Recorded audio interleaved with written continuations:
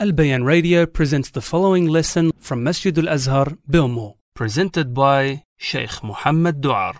Bismillah ar-Rahman ar-Rahim, alhamdulillah, wassalatu wassalamu ala Rasulillah, wa ala alihi wa sahbihi wa man ihtada bihuda, amma ba'd. My dearly respected brothers and sisters, tonight, bi'idhnillahi ta'ala, we continue with our short series regarding Quraysh and how they fought and opposed the Da'wah of RasulAllah sallallahu alaihi wasallam.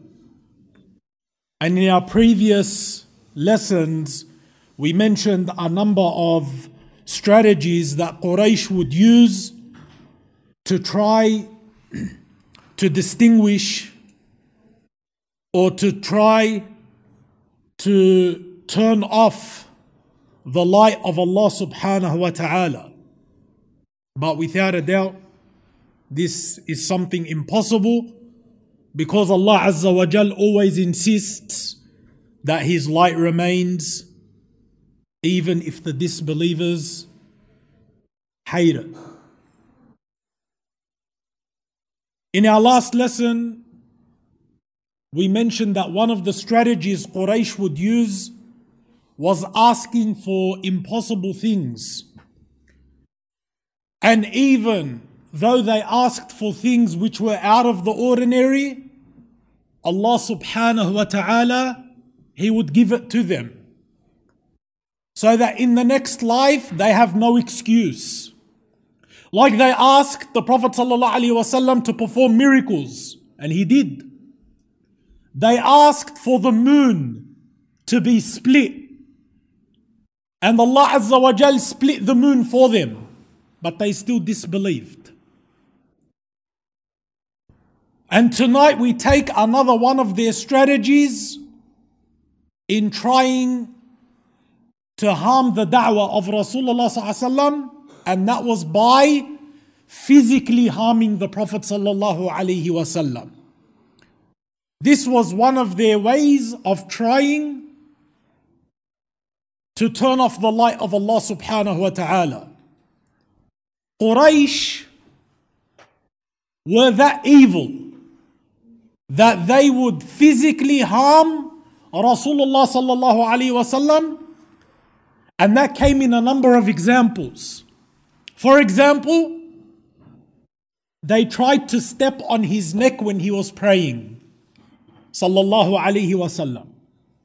And they tried to throw dirt in his blessed face, sallallahu alaihi wasallam. And this was mentioned in the hadith in Sahih al-Bukhari, the hadith of Abu Hurairah radiyallahu anhu, where Abu Jahl, the uncle of the Prophet sallallahu alaihi wasallam and his arch enemy, Abu Jahl, he asked some of the people of Quraysh with him whether Muhammad sallallahu alaihi wasallam placed his face on the ground in their presence. So Abu Jahl, he knows that the Prophet sallallahu alaihi wasallam prays. So he's asking his friends from Quraysh if they have witnessed the Prophet sallallahu alaihi wasallam putting his face on the ground, meaning in salah. So they said to him, yes, we've seen Muhammad sallallahu alaihi wasallam put his face on the ground. So then Abu Jahl made an oath by his gods, Allat wal Uzza. He said, by Allat wal Uzza, and they're the two idols of Quraysh. He said, if I saw Muhammad do that, I will trample on his neck. This is Abu Jahl. He said, if I saw Muhammad put his face on the ground, I will step on his neck, or I would throw dust in his face. So Abu Jahl, the hadith mentions, he came to the Prophet sallallahu alaihi wasallam while the Prophet sallallahu alaihi wasallam was in salah. He wanted to prove that he will do this. So he came to the Prophet ﷺ, he saw him praying and he saw the Prophet ﷺ in sujood. And he intended on stepping on the Prophet ﷺ's neck. And he came near the Prophet ﷺ, but when he approached, he turned back. He stopped. And the hadith says, he moved back and it was as though he was pushing something away from him. The people witnessed this. Abu Jahl stepped back and it was like something in front of him that he pushed away with his hands. So when he returned to his people, they said to him, "What's the matter? What happened? You were going, you stopped, you moved back, and it was like you were pushing something." So then Abu Jahl said, "Between me and him," meaning Muhammad sallallahu alaihi wasallam, he said there was a ditch of fire and terror and wings. He saw fire and he saw wings.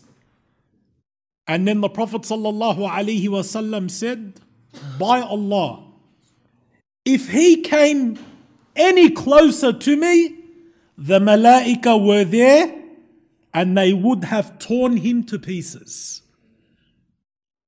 The angels are there to protect Rasulullah sallallahu alaihi wasallam.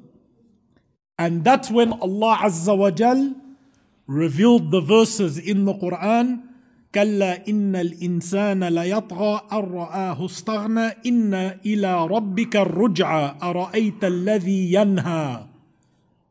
Here, Allah Azza wa Jal says, have you seen the one who forbids عَبْدًا إِذَا صَلَّى? Have you seen the one who tries to forbid and prevent the servant when he prays? Meaning Muhammad sallallahu alaihi wasallam praying. Have you seen, Allah says, the one who tries to stop Allah's servant from salah? أَرَأَيْتَ إِن كَانَ عَلَى الْهُدَى. Have you seen if that person was upon guidance, أَوْ أَمَرَ بِالتَّقْوَى, or enjoins taqwa, righteousness? Then Allah says, أَرَأَيْتَ إِن كَذَّبَ وَتَوَلَّى. Have you seen if he denies and turns away? This is all about Abu Jahl, about that incident. أَلَمْ يَعْلَمْ بِأَنَّ اللَّهَ يَرَى. Does he not know that Allah sees him? كَلَّا لَإِن لَمْ يَنْتَهِ لَنَسْفَعًا بِالنَّاصِيَةِ. If he does not stop, we will drag him by his forelock. Allah Azza wa Jal says. Until the end of the verses. So these verses were revealed because of Abu Jahl and this incident. And that's one of the many examples where Quraysh would try to physically harm the Prophet sallallahu alaihi wasallam. Another example is where they would try to choke Rasulullah sallallahu alaihi wasallam. And this also came in the hadith in Bukhari, where Urwa ibn Zubayr said, I asked Abdullah ibn Amr radiyallahu ta'ala anhu. This companion was asked, what was the worst thing that the mushrikeen did to Allah's Messenger sallallahu alaihi wasallam? So this companion, Abdullah ibn Amr, is being asked what? What is the worst thing that Quraysh ever did to Rasulullah? So Abdullah ibn Amr, he said, I saw with my eyes Uqba ibn Abi Mu'ayt, one of the chiefs of Quraysh, coming to the Prophet sallallahu alaihi wasallam while he was praying. This man Uqba, he came to Rasulullah sallallahu alaihi wasallam as the Prophet was praying. He said, Uqba put his sheet, his garment, around the Prophet sallallahu alaihi wasallam's neck and he squeezed it very tightly. Look what the Prophet sallallahu alaihi wasallam would go through. For what? For conveying La ilaha illallah. so that you and I can have this deen. This is what he would go through. He said he squeezed very tightly until Abu Bakr radiyallahu ta'ala anhu came and he pulled Uqba away from the Prophet sallallahu alaihi wasallam. And Abu Bakr would say, do you want to kill a man just because he says, my Lord is Allah? How can you kill a man for no reason except that he says, my Lord is Allah? And he brought you the signs.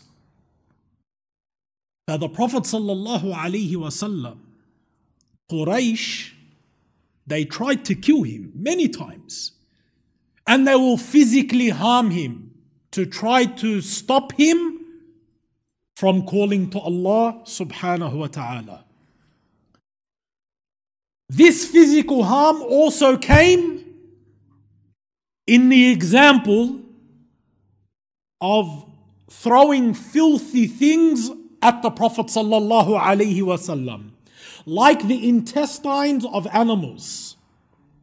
They would throw the intestines of animals on the blessed body of Rasulullah sallallahu alaihi wasallam. In the hadith of Abdullah ibn Umar, while the Prophet sallallahu alaihi wasallam was in sujood, and this shows you how much of cowards Quraysh were. Most of their attacking was when Rasulullah sallallahu alaihi wasallam was in sujood and in his prayer. They would struggle to face him face to face. While the Prophet sallallahu alaihi wasallam was in sujood and some of the people of Quraysh were around him, again, who? Uqba. The same man. Uqba brought the intestines of a camel and he put them over the back of Rasulullah sallallahu alaihi wasallam. The Prophet sallallahu alaihi wasallam, the hadith says, he did not raise his head. He stayed in sujood. He did not raise his head until his daughter Fatima radiyallahu anha came and she removed the intestines off the back of Rasulullah sallallahu alaihi wasallam, and she cursed the one who done that harm. She cursed Uqba. She said, may Allah curse you. The Prophet sallallahu alaihi wasallam, he then made dua. And we know the dua of Rasulullah sallallahu alaihi wasallam is mustajab. It is answered. And he said, O Allah, destroy the chiefs of Quraysh. This was his dua. Destroy the chiefs of Quraysh, and he named them. Abu Jahl, which is his uncle. Utbah ibn Rabi'ah. Shayba ibn Rabi'ah. Umayyah or Ubay ibn Khalaf. It was either one of them. Abdullah, the companion who narrated this hadith, he said, I saw with my eyes those people that he named all killed in the Battle of Badr. They were all killed. He said, and I saw each one of their bodies get thrown into the well. Because the mushrikeen that died in Badr, the Sahaba, they didn't know what do we do with their bodies. The Prophet ﷺ said, throw them in the well. So Abdullah is saying, each one of them, I saw their body get thrown into the well. He said, except for Umayyah, the last one of them. He said, his body parts were mutilated, but he was not thrown in the well.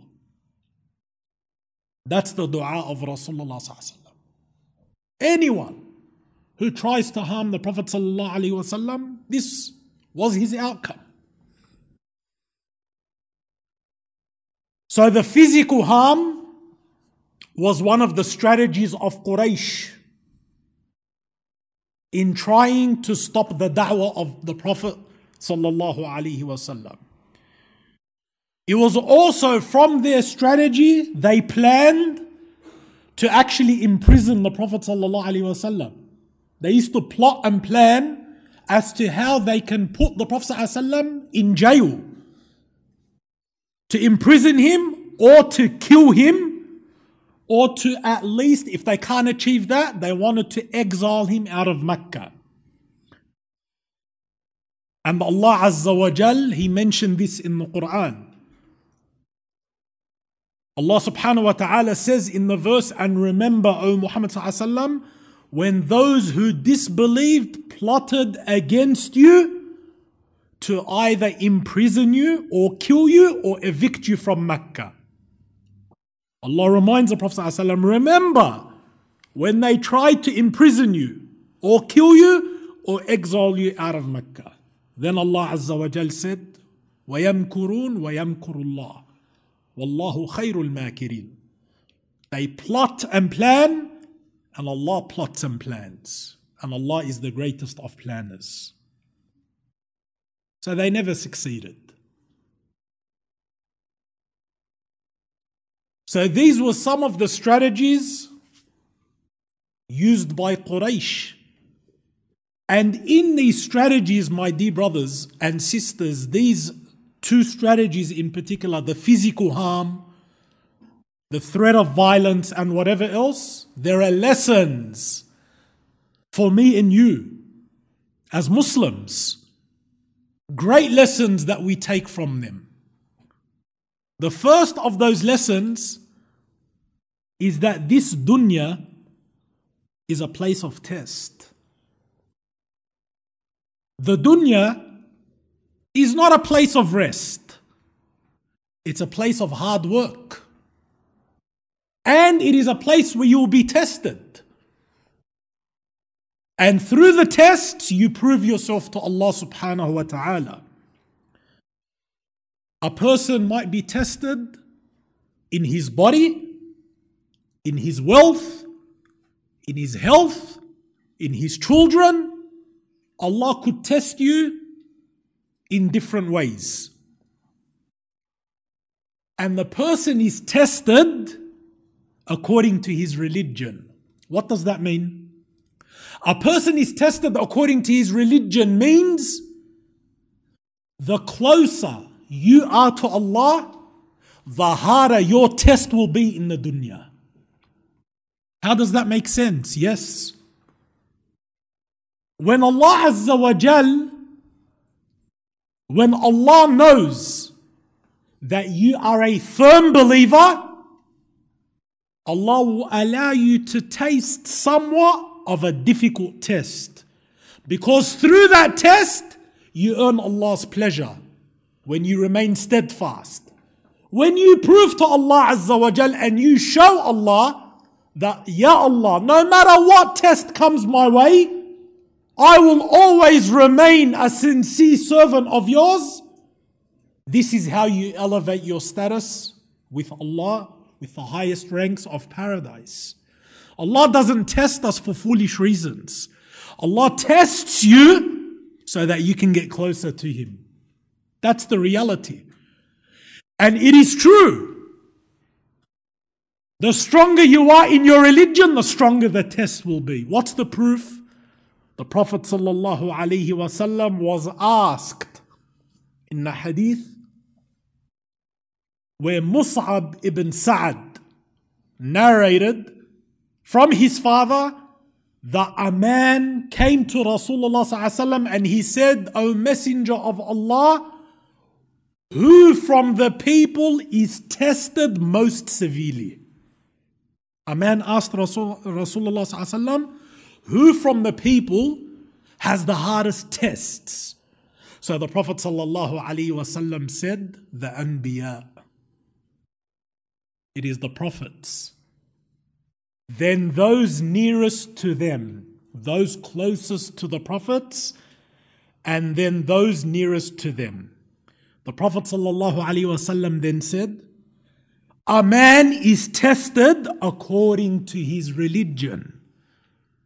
A man is tested according to his religion. If he is firm in his religion, his tests become more severe. If he is firm, his tests become more severe. And if he is weak in his religion, he is tested according to the strength of his religion. Some people, Allah does not test them with difficulty because they have weak iman. That's the reality. So if you are a strong Muslim, but you're going through hard tests, you should thank Allah. This is an indication of strong, solid iman. He then said, and this is why we get tested here. A lot of people ask, why? Why do we get tested? The Prophet ﷺ said, the abd, the servant, will continue to be tested until he is left walking on earth with no sins. The tests you go through, my brothers and sisters, are a cleansing of sins if they bring you closer to Allah. So no matter what you go through in your life, no matter what, everyone is tested one way or another. Some people are tested in their health, some people in their wealth, some in their marriage, some in their children, or whatever it is. But if these tests allow you to remain strong and bring you closer to Allah, then these tests are a blessing. They are a blessing in disguise because they cleanse you from your sins. Look what the Prophet ﷺ said. The servant of Allah continues to be tested until he walks on earth sinless. Subhanallah. What an amazing reward. And that is why the Muslim never loses hope in Allah, no matter what he goes through. Never loses hope in Allah.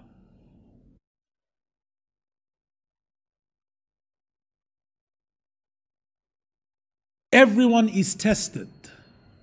But what is most important, my brothers and sisters, is that your test and your calamity is not in your religion. That's the most important thing. Meaning, if you're tested in worldly matters, that's okay. But if Allah tests you with your religion, this is dangerous. Because your religion is the most valuable thing to you. You as a Muslim must be willing and accepting to lose anything and everything except your deen. So if you are tested in your wealth, you say Alhamdulillah. If you're tested in your health, you say Alhamdulillah. If you're tested in your children, you say Alhamdulillah. But if you're tested in your religion, where you start to lose your religion, this is the danger. And that's why Rasulullah ﷺ, what did he used to say in his dua, in the qunut? وَلَا تَجْعَلْ مُصِيبَتَنَا فِي دِينِنَا.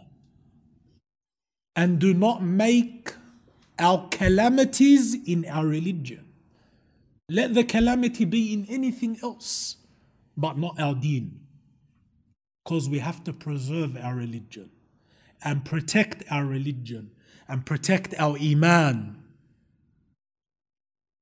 And we should never sacrifice that for anything. We sacrifice everything for our iman and our deen. This is what it means to be a mu'min. And that's what the Prophet ﷺ taught us. So who are the most tested people? The most beloved ones to Allah. So if you find your test being hard, say Alhamdulillah. Inshallah, this is a sign of my closeness to Allah. Because no one was tested more than the prophets and the messengers. As you can see. Alhamdulillah.